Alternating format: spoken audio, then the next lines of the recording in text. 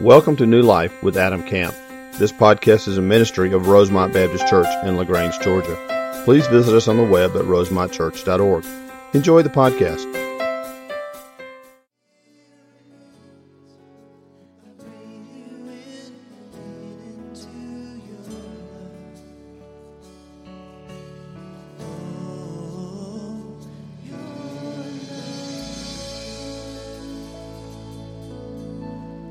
Jesus, we thank you so much for the gift of being able to come and worship you in spirit and in truth. Lord, we lay our hearts before you. We lay our lives before you. We would rather spend our lives in your presence than anywhere else. And we thank you. In Jesus' name, amen.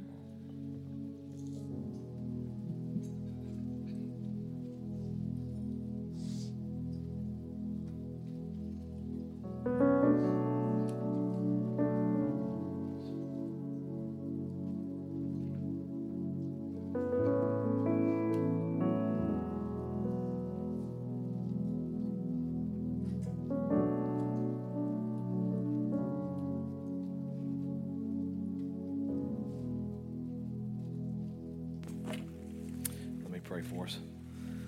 Father, thank you again for just an incredible opportunity to worship, Lord, as we kind of turn our attention from singing in worship, Lord, to now study. We're going to continue to worship, Lord. We're going to continue to worship your grandeur, Father, and your beauty and your perfection and your holiness. And I pray that you just speak to us very clearly through your word. Open up the truth, Lord. Allow it to be a foundation in our lives. May we understand it and apply it, Father, and by the power of your Spirit, may we be transformed more and more into the image of your Son, Jesus Christ. It's in his name that we pray. Amen. Take your Bibles this morning and open to Mark chapter 5. Mark chapter 5. We are continuing our study in the Gospel of Mark, and I kind of joked around with the 8:30 service this morning. I have a study here at church, and I go there and prepare my sermons, and I pray, and it's kind of out of the way, and I have a dry erase board, and I kind of map out the next several months of preaching. I kind of want to know where I'm going, and I had originally planned and kind of designed this series to end up at Easter. When we got to Easter, my plan was it would be preaching through the resurrection of Christ in the book of Mark, and it would be just a nice little bow to tie on the top. The problem is I am woefully behind in that schedule, and it's for a very simple reason. I really intended to kind of go one chapter at a time, but as I get into the book of Mark, there's so much good stuff there, I didn't want to just blaze right through it. I thought, how can I spend just a couple of minutes talking about Jesus healing a man with the demon, what we're going to study today? And so I've slowed it down a little bit. I promise you on Easter Sunday morning, I will preach the resurrection of Jesus Christ, but I won't do it as the next kind of in the installment in the book of Mark, because we probably won't be there to that point. But I just want to encourage you and challenge you as we go through this, as we study it, as we try to understand it a little bit better. I just pray the Lord speaks to you in a very powerful way. I pray that every week you leave understanding a little bit more about Christ and his glory and his holiness and his power. And I think this week is not going to be an exception to that. So let me just kind of catch you up on where we are very quickly before we jump into Mark chapter 5. At the end of Mark chapter 4, Jesus and the disciples had gotten in the boat.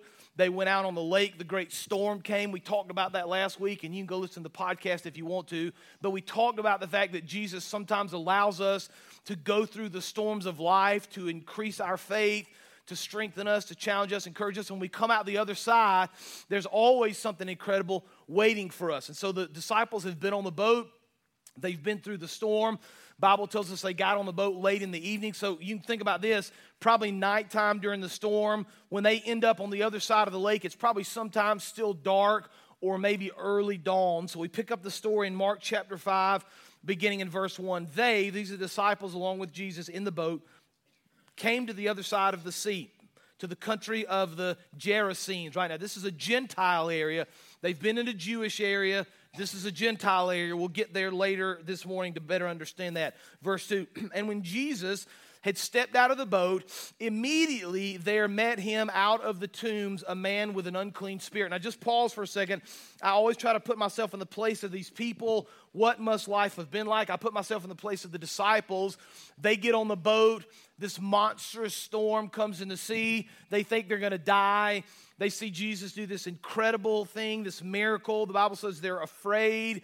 I can imagine if it had been me, when I finally get off the boat, I'm down on all fours, kissing the ground. I'm so thankful to be off that boat. And they're probably thinking, listen, when we get to the other side, it's early dawn. Maybe we can catch a little rest, a quick nap, maybe a breakfast. And instead, the scripture says that when they step out of the boat, immediately someone was there to meet in verse 3. He, this is the man possessed by the unclean spirit, he lived among the tombs, right? He's living in the cemetery. And no one could bind him anymore, not even with a chain. For he had often been bound with shackles and chains, but he wrenched or he broke the chains apart, and he broke the shackles in pieces. No one had the strength to subdue him. Night and day, among the tombs and on the mountains, he was always crying out, cutting himself with stones. I want to stop there, and I want to make a point and then kind of walk back through it together. The first truth I want you to see, and I want to explain this. Number one, we see in the first 4 verses, we see the terrible effects of sin in our lives. Now, this guy is possessed by an evil spirit, and you say, do you believe that that's real? 100%. 100% I believe it was real, and by the way, 100% I believe it still exists today. Now, that answer may have been a little bit different coming from me 5 or 8 years ago, but because God's given me this opportunity to travel to various parts of the world, I have seen with my eyes, as some of you have, people possessed by an evil spirit. So I believe it absolutely it happens today. It's still a part of our world. I think it's a very real thing, but I want to make a distinction here. This is important for us to understand the context and how we're going to apply this to our lives. Here's the distinction. As believers, as followers of Jesus Christ, I believe, and I think the scripture teaches, we cannot be possessed by a demon as a Christian. Okay, we're possessed by the power of the Holy Spirit. We cannot be possessed by a demon. However, and this is important, I think demonic forces can still affect our lives and kind of get us off track and pull us outside of the will of God. So although we can't be possessed by a demon, I believe demonic forces are very real. You can see that in Ephesians. I believe we're in a spiritual battle. And I believe those demonic forces, if not controlled, and I'm going to talk about how to do that in a second, if not controlled and kept in check, will lead us to this point of sin and failure outside of the will of God. Now, some of y'all are thinking, now, what does this demon-possessed guy have to do with me? If I'm a Christian and I can't be possessed by a demon, how does this really apply to me? Here's what I want you to understand. This demon-possessed man in Mark chapter 5 represents what the enemy would do to you given the chance. Just process that for a second. If given the chance, the enemy would trick you, lie to you, lead you to a place of sin and ruin and ultimately destruction. So this demon-possessed man is kind of a picture of what Satan would do to us given the choice, given the chance, given the opportunity. And so here's what we're going to start thinking. We're going to think, man, if this is a picture of a life of sin and how sin leads to destruction, we're going to figure out how we navigate through life without walking down this path of sin. Because the problem with sin, and we're going to see this, is that it always looks good initially. It always looks pleasurable. It always looks enjoyable. And so here's what typically happens. We take one step thinking we can kind of curtail that and stop it on our own. And before long, we've taken 2 steps, 3, 4, and we're at this place we don't want to be in. So we're going to understand this morning how we guard against this idea of sin and how we guard against this path that leads to destruction. And so we're going to do it first by pointing out kind of 3 characteristics or 3 effects that sin will have on our lives. Now, this is not exhaustive. There are lots of other things that sin can do. But just within the life of this man, just in Mark chapter 5, there are 3 very clear things we see, ways in which sin will affect us. We have it on the screen. The first one is uncontrolled action. Now you want a picture of destruction and a man who's kind of lost control of who he is and a man who's lost control of making wise choices. This man possessed by a demon in Mark chapter 5 is it. This guy lives among the graves. He's in complete isolation. He can't be controlled.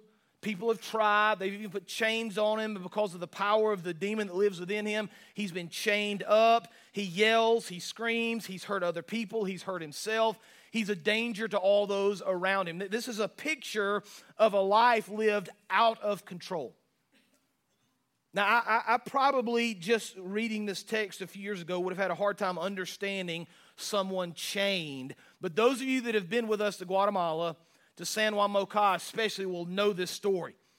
In that village several years ago, we encountered a man who literally, because he had had some problems with the villagers, because he had hurt himself and had hurt other people, this man was chained to his porch. Now, I'm not using the word chain in a figurative language. I'm saying literally. There was a shackle around his ankle, a big chain chained around the post of his porch. And it wasn't for just a week or two. He had been there for a couple of years. And Mom would bring him food. And I'll never forget when we first learned about him and kind of understood the story. We took a group, our last day out of the village, we drove by and everybody got off the bus. And that was the year we had probably 50 or 60 people down there. I don't remember how big the group was. And we surrounded this guy, Juan. And many of you were there and remember that prayer. And we prayed for that guy. And I just remember having this very distinct feeling and kind of sensation as I was praying that this wasn't some physical issue with his brain. This was demonic. That's the way I felt. I felt like the enemy had controlled this man and had come over him. And we prayed for him and cried out to the Lord for him and have gone back since and prayed. Some of you have been praying for him ever since. And it's incredible to me. We're going to find out here in a few weeks when we get back down there. But word is, those of you that remember Juan, that he's unchained now. That he's been allowed to leave his house, that he apparently is making an incredible improvement, and they've seen him in the village, they've seen him interacting with people, and so we're just going to praise the Lord that God is doing a work in his life. But because this man in Mark chapter 5 was so consumed and so controlled by the enemy, he had to be chained. One writer said it like this: Mark's description is more fitting of a ferocious animal than of a human being. Indeed, the Greek word for subdue, which is the word used here, is used of taming a wild beast. Right, this is a picture of where sin and what the enemy will do to us given the choice. Now, here's the problem, right? This is the problem we're going to encounter. No one ever sets out to destroy their life with sin. Like nobody ever says, I think today I'm going to kind of wreck my life with sin.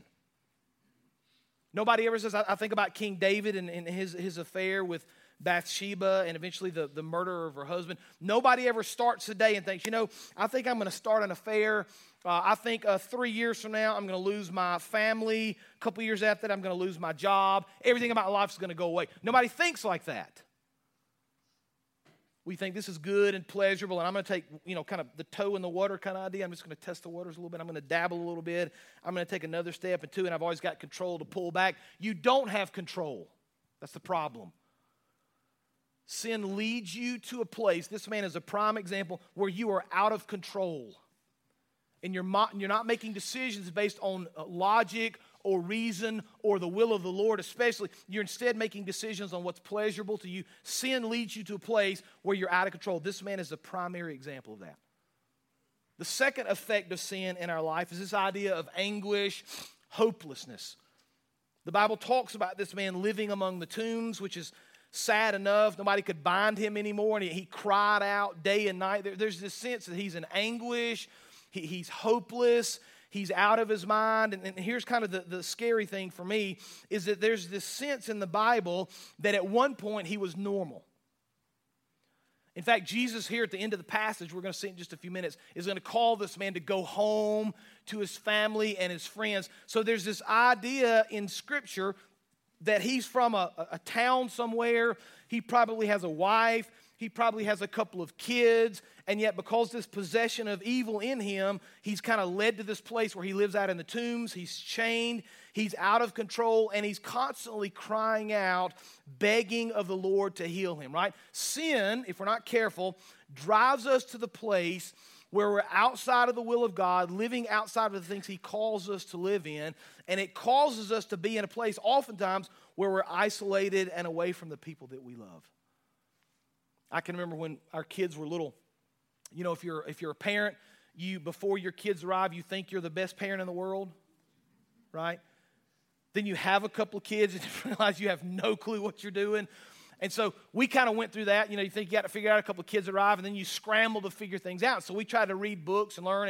And let me just make a suggestion. Parents with young kids, Shepherding a Child's Heart. You ought to write it down. Ted Tripp, probably the best book we ever read on parenting. I love it because it's a Christian model of parenting. It's a great, great book. But he uses this example that we've used so many times since, and we used it with our kids when they were little. It's the example of the umbrella. And he would say to our kids, listen, so we talked to our kids, listen, Mom and Dad have put us in this home to be the authority. That's God's role for us. That's our responsibility in this home, to be in charge. And so God kind of gives us this umbrella of protection, we would say to our kids. And when you obey Mommy and Daddy and you do what you're supposed to do, God kind of keeps this umbrella of protection over you and watches over you. But when you step outside and you decide, and I'm talking to my little kids here, you decide to disobey Mommy and Daddy, you step outside of that umbrella of God's protection. That's what Scripture teaches. It's the same idea with God's will as an adult, right? I believe if we're in God's will, there's this umbrella of protection. Doesn't mean it's going to be easy. Okay? Doesn't mean things are going to go always the way you think they are, but we're under God's umbrella of protection when we're in His will. When we step outside of that, outside of God's will, we're no longer covered by Him. We're no longer under that umbrella of protection. This man is in that place in his life. It's driven him away from the things of the Lord. It's caused him to live outside of the will of God. And so he's crying out. Right? He's crying out, he's begging, there's anguish, there's hopelessness. We're going to come back to that in just a second when we see this guy's reaction and response. But the third thing I want you to notice, the third effect of sin, not only is it uncontrolled action, anguish, hopelessness, but self-destruction. I want you to look again at what it says in verse 5. Pull verse 5 up for me, please. I want you to see what this guy's doing to himself. Mark chapter 5, verse 5. No one had the strength to subdue him, night and day among the tombs, and no one in the mountains. He was always crying out. There's the anguish, the sadness, and cutting himself with stones. Isn't that interesting? It's the idea of kind of self-harm, self-mutilation. Now, you may or may not know this, but this is a relatively common thing, especially among teenagers. You may not know that, but it's true. In fact, statistically, if you were to go and look at statistics, about 1 in 5 teenagers have experienced this. Now, let me just do some math for you, okay? We had a group of about 140 kids in here a couple weeks ago for Disciple Now. If you take 140 kids, divide it by 20, you get, what do you get? I don't know what you get. 7? I should have done this in my notes. Why didn't I do this in my notes beforehand? That's a lot of kids, 1 out of 5, okay? 25, 30 maybe. See, this is not supposed to be a funny example. I messed it up. Should have been a good illustration. 25 or 30 kids out of that group, if you do statistics, have struggled with this. That's a lot of kids, right?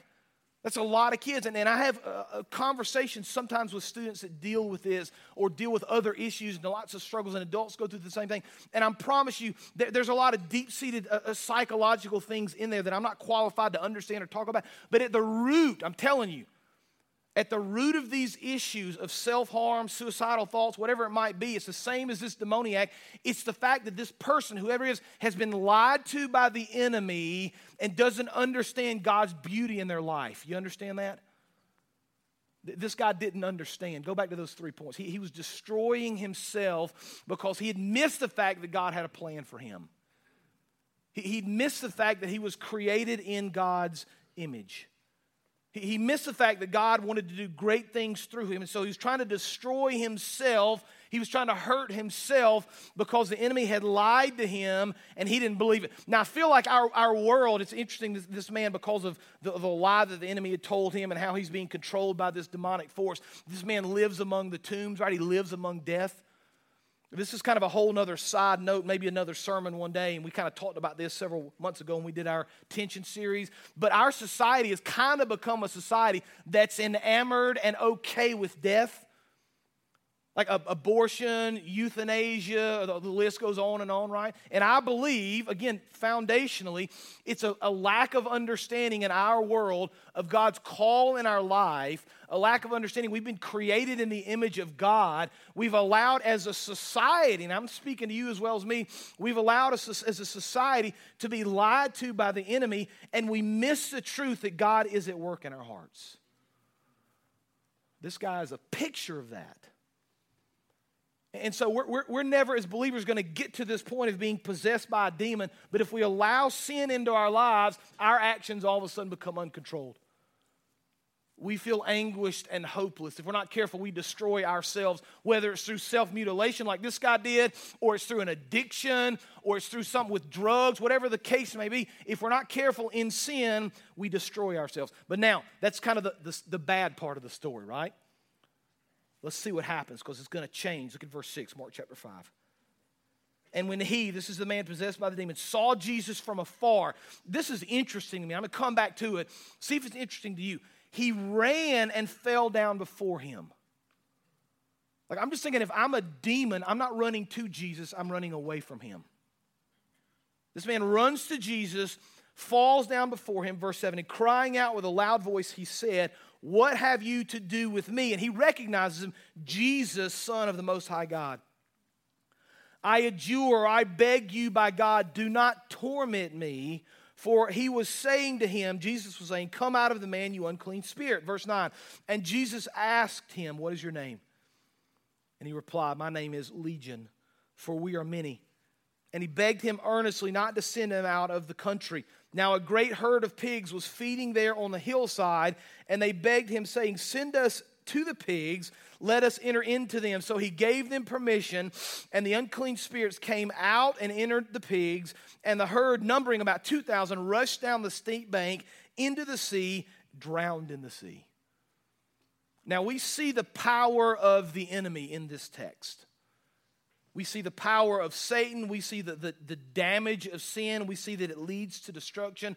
But here's the second truth I want you to see very clear in these verses. Number 2, we see now the power of Jesus over Satan. We see the power of Jesus over Satan. Now, I want to make a statement to you that's truth, and I need you to remember this because a lot of people don't. We get caught up in Satan and demonic stuff and evil forces, and those are absolutely real. And they absolutely wreak havoc in our lives. But as powerful as Satan is, Christ is infinitely more powerful. Don't lose track of that. And it's very easy to be afraid of the devil and afraid of demonic stuff, and we're wise to feel that way, very wise. But we should never think that the enemy is going to have some control over me that Christ can't break, because that's not the case. Jesus is able to heal regardless of the thing you're going through. It doesn't matter.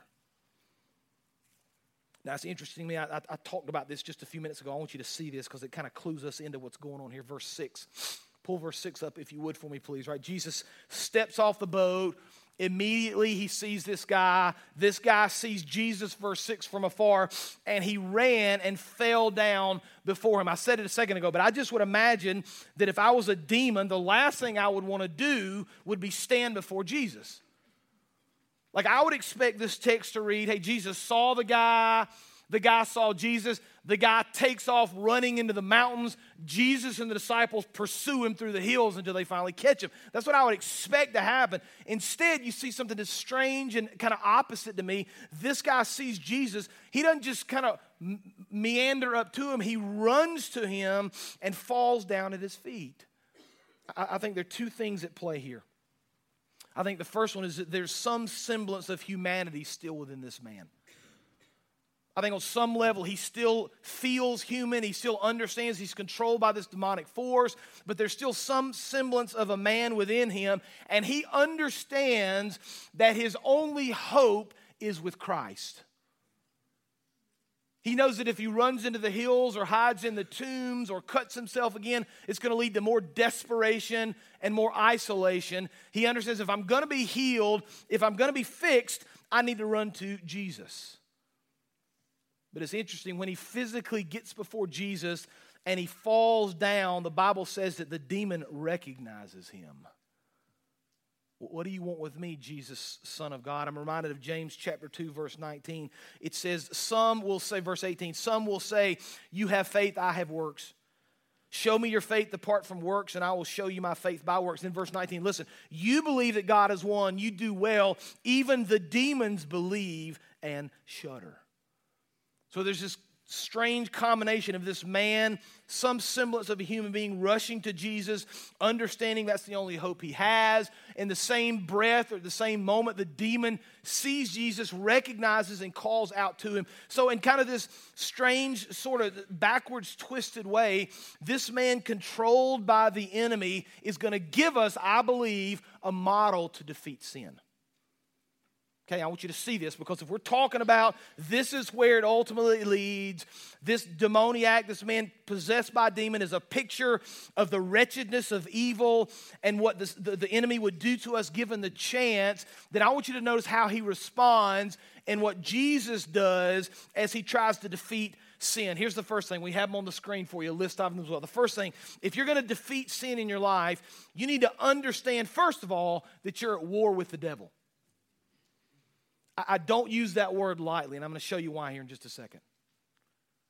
I'm telling you, far too many believers just take sin and just sweep it under the rug.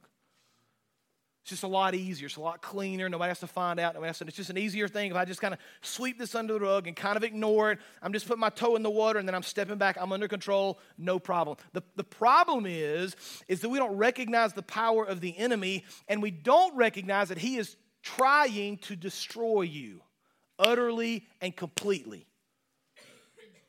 He's not going to let you stop with your toe in the water. Now, I want you to notice what happens here, and this is how I can kind of prove this to you biblically. Look at verse 9. Pull up Mark 5:9. Jesus asked him, "What is your name?" Now, the man doesn't respond with his name. The demon, and one of the things you don't get in Scripture that I've always wondered, you don't get like sounds and smells, and I always wondered what this man's voice would have been like. Probably not like that of a human. And so this demon-possessed man, the demon replies when asked his name, "My name is" what? "Legion, for you are many." Now, in our context, in this century, in the Western world, the word legion doesn't mean a whole lot to us, but in the first century, in the Roman part of the world, this was a military term that people would hear it and understood it meant warfare. A legion was a group of about 5,600, maybe 6,000 Roman troops. And when this guy answers that we're legion, he's saying, listen, there's a lot of us, first of all, and secondly, we're here to fight. Like, I'm not just here to be kind of a funny little thing you can laugh about and sweep under the rug. I'm here to absolutely and utterly destroy this man. I'm a legion. One writer said it like this. He said, for many Christians today, the horrifying experience of legion should be sufficient testimony of the reality of the satanic underworld. We should know from other scriptures that our present spiritual experience is one of spiritual warfare. Right, I made a note here. I want to read it to you. The biggest mistake we can make as believers is to fail to see the destructive power of sin in our lives. Man, I'm just telling you, if you kind of mess around with sin, if you allow it to have a foothold, if you allow it to kind of begin to walk you down this path, you are going to end in destruction. This man understands this. He understands. Pull those 3 points back up again. He understands what's going on. He understands that this is a war that we're fighting in. But here's the second thing I want you to notice. If you're going to fight against sin and destroy it in your life, you need to first of all understand you're in a war. Secondly, recognize Jesus and acknowledge his power. We think about the power of Satan. I covered this just a few minutes ago, but the power of Christ is infinitely stronger. And so just to kind of speak into your heart and your life just for a second. I know we have a church this size with 3 services and people serving downstairs and out in the student. There are people that come on this campus every Sunday with struggles. I know you do. Sometimes you share those with me.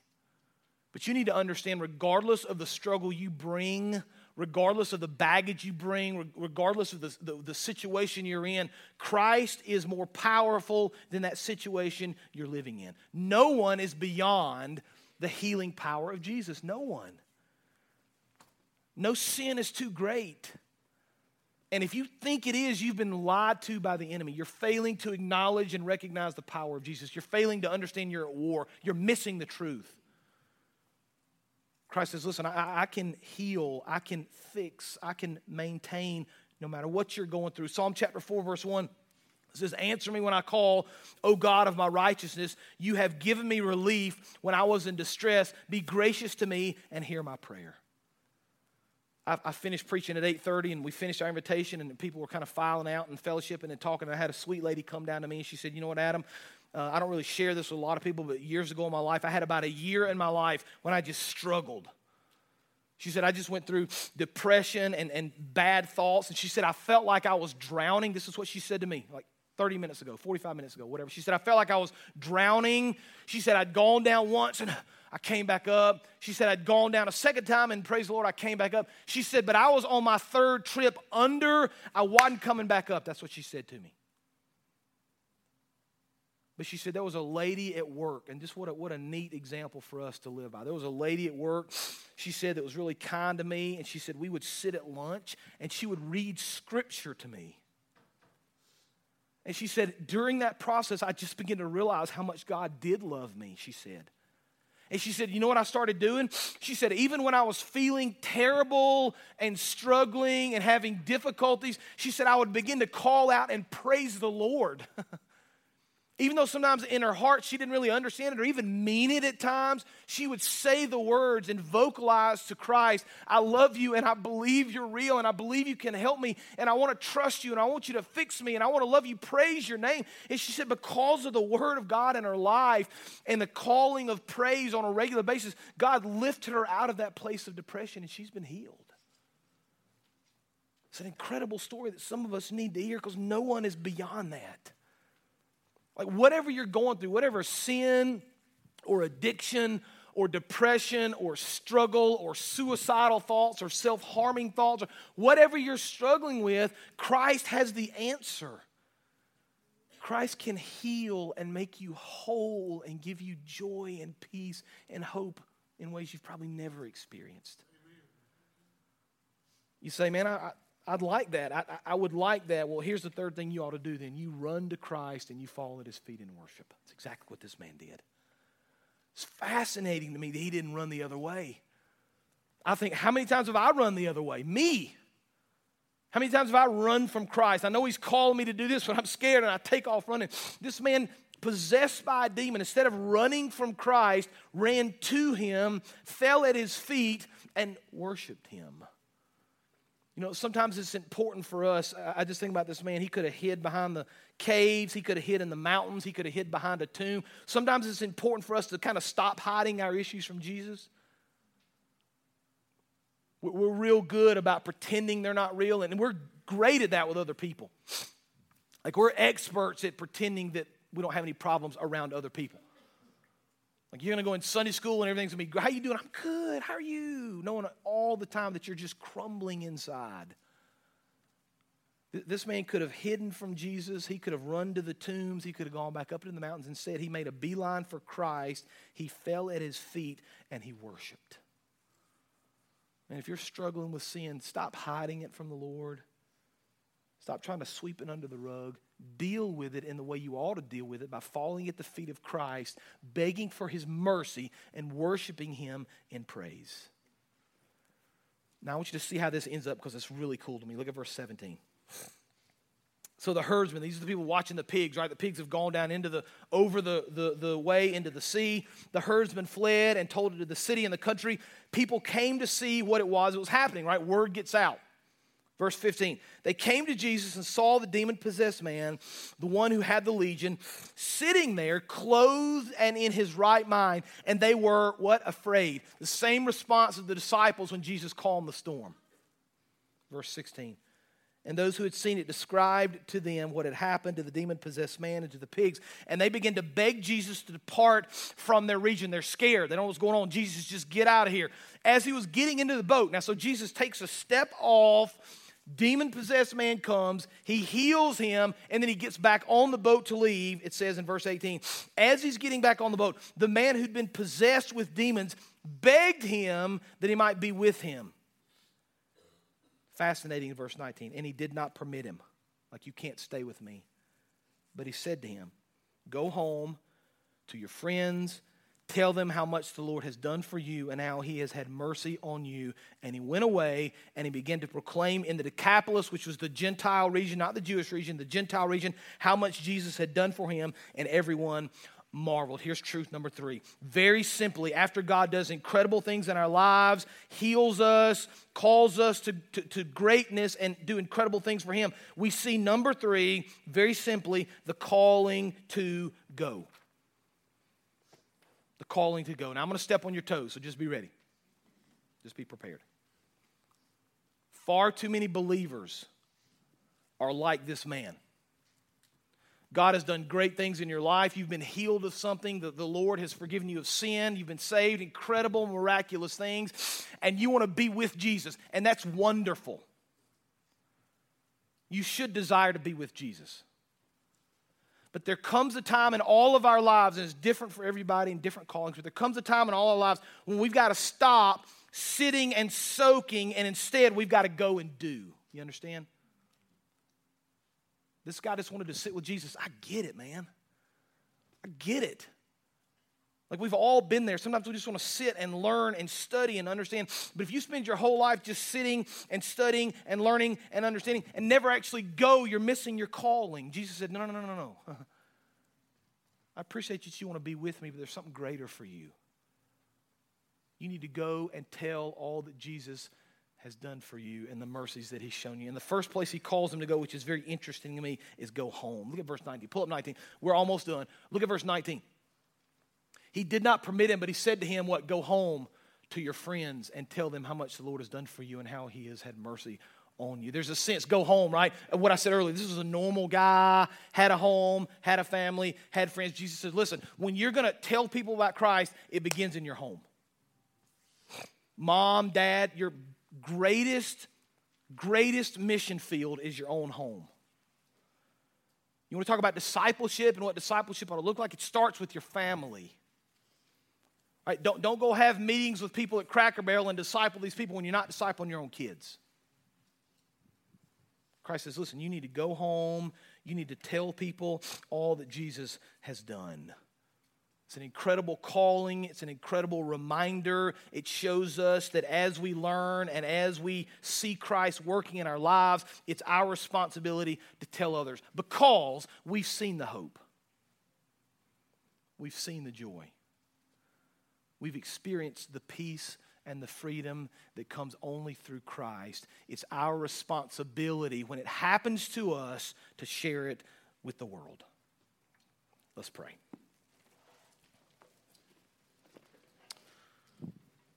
Father, we thank you again for this clear teaching.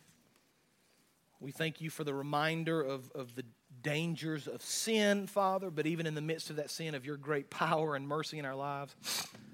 And we're thankful, Father, for this reminder to go, Lord, when we've experienced your goodness and we've experienced your glory, we've experienced your power and your love and your mercy in our lives, Father. It's our responsibility to share and to tell others. So just open up our hearts and our lives, Father, our minds to what you would have us to do. Encourage us and strengthen us, Lord, to be the men and women and the students you've called us to be. Use us for the sake of your kingdom, and we'll praise your name for all that you do. It's in Jesus' name we pray. Amen. You can stand.